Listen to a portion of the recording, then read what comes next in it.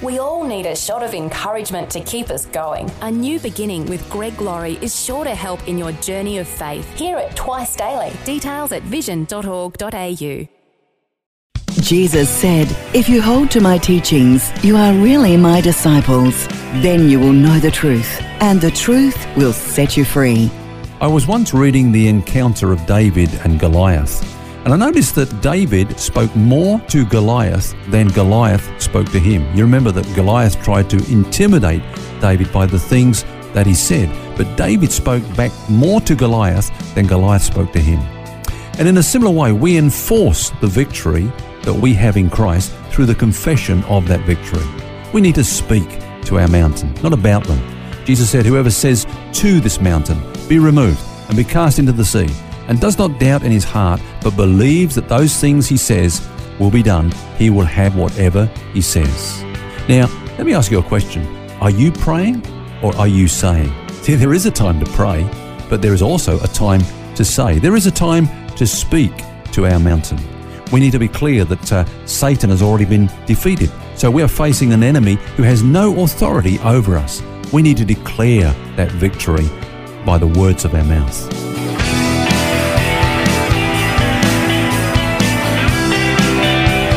This is Set Free with Ken Legg. We've covered quite a bit of ground this week on the subject of spiritual warfare. Hello, Phil's my name, and we're joined once again by author and teacher Ken Legg. Now, Ken, you've been sharing with us that the key in spiritual warfare is to know that Christ has defeated Satan and to learn to stand in that victory, and that includes putting on the armour of God. We've had a look at a couple of pieces of the armour so far. Let's move on to the next one, the shield of faith. Yeah, now, Paul says that we are to take the shield of faith with which we can quench the fiery darts of the devil.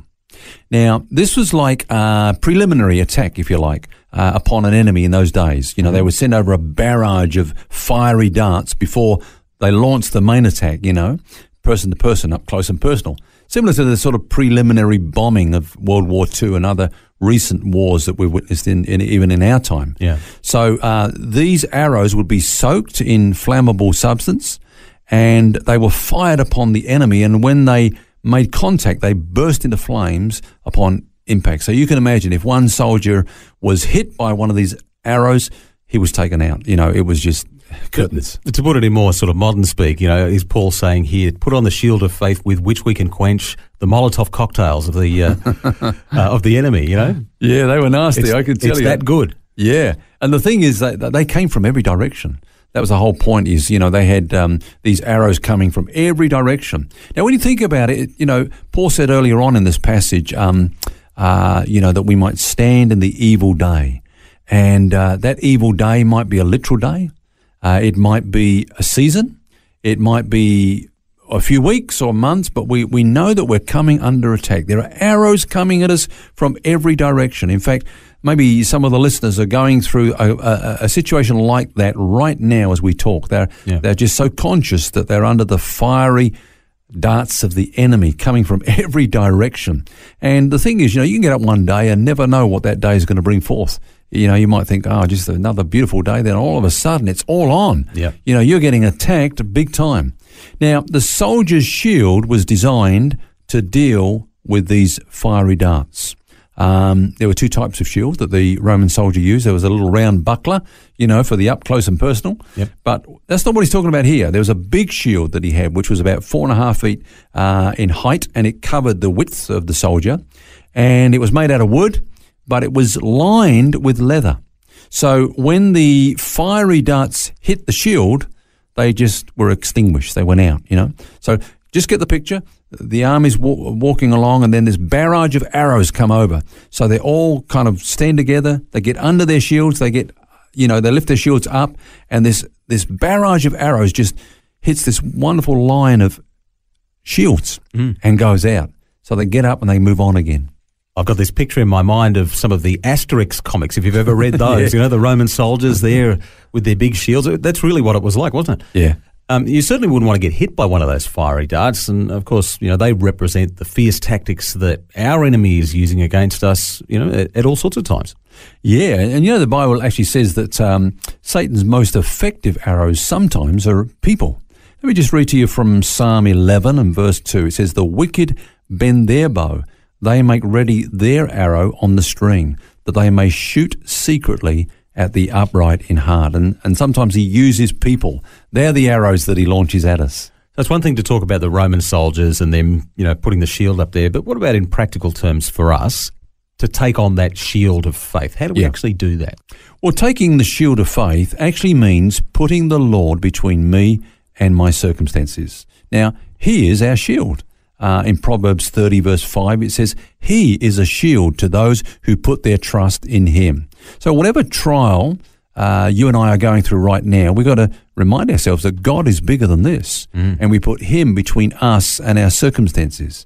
Now, I'm a great believer in studying what we call the first mention principle. I don't know if you've heard about that in the Bible. Well, whenever a subject is mentioned for the first time in the Bible, usually it contains the seed of, or the key, if you like, to give us the meaning of that subject throughout the rest of Scripture, so that we've got the key to interpret it correctly. Now, the first time the word shield is mentioned is when God said to Abraham, "Fear not, for I am your shield and your exceeding great reward." Now, look at the context in which he said that. It was in Genesis 15, verse 1. And in the chapter before, Abraham had just come back from battle against those kings where he retrieved Lot, his nephew, and those that were taken captive and restored everything.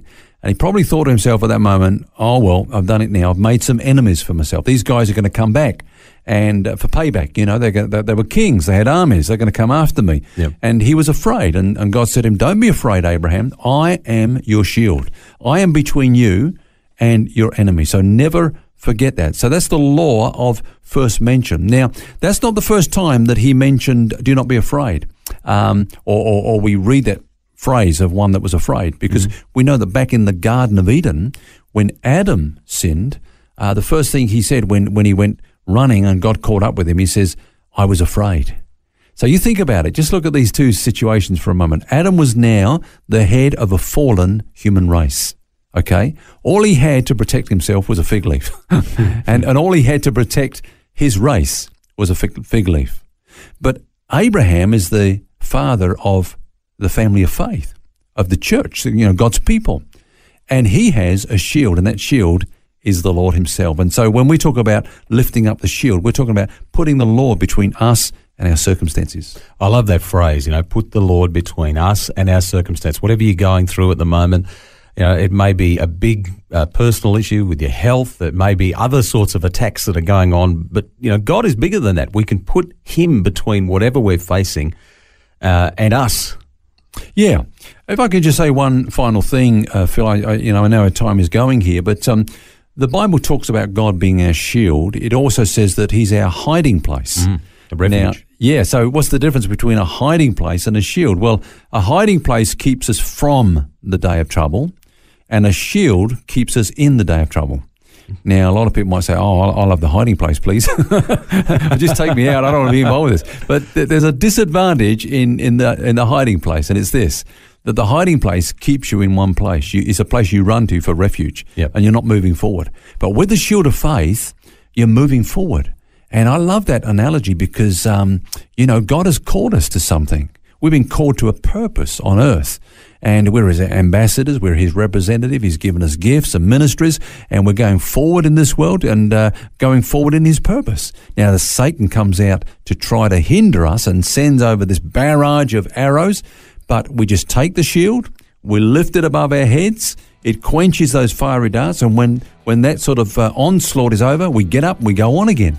And so the shield keeps us moving in the day of battle. To borrow from an old country song, God never promised us a rose garden, but he's given us the tools, the weapons that we need to press forward, as you say there, to resist the enemy's arrows that come at us, and to actually stand in that ground of victory that he has already won.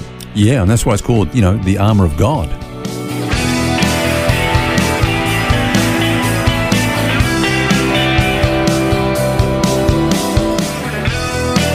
Important insight today on the subject of spiritual warfare, and we'll have more for you tomorrow.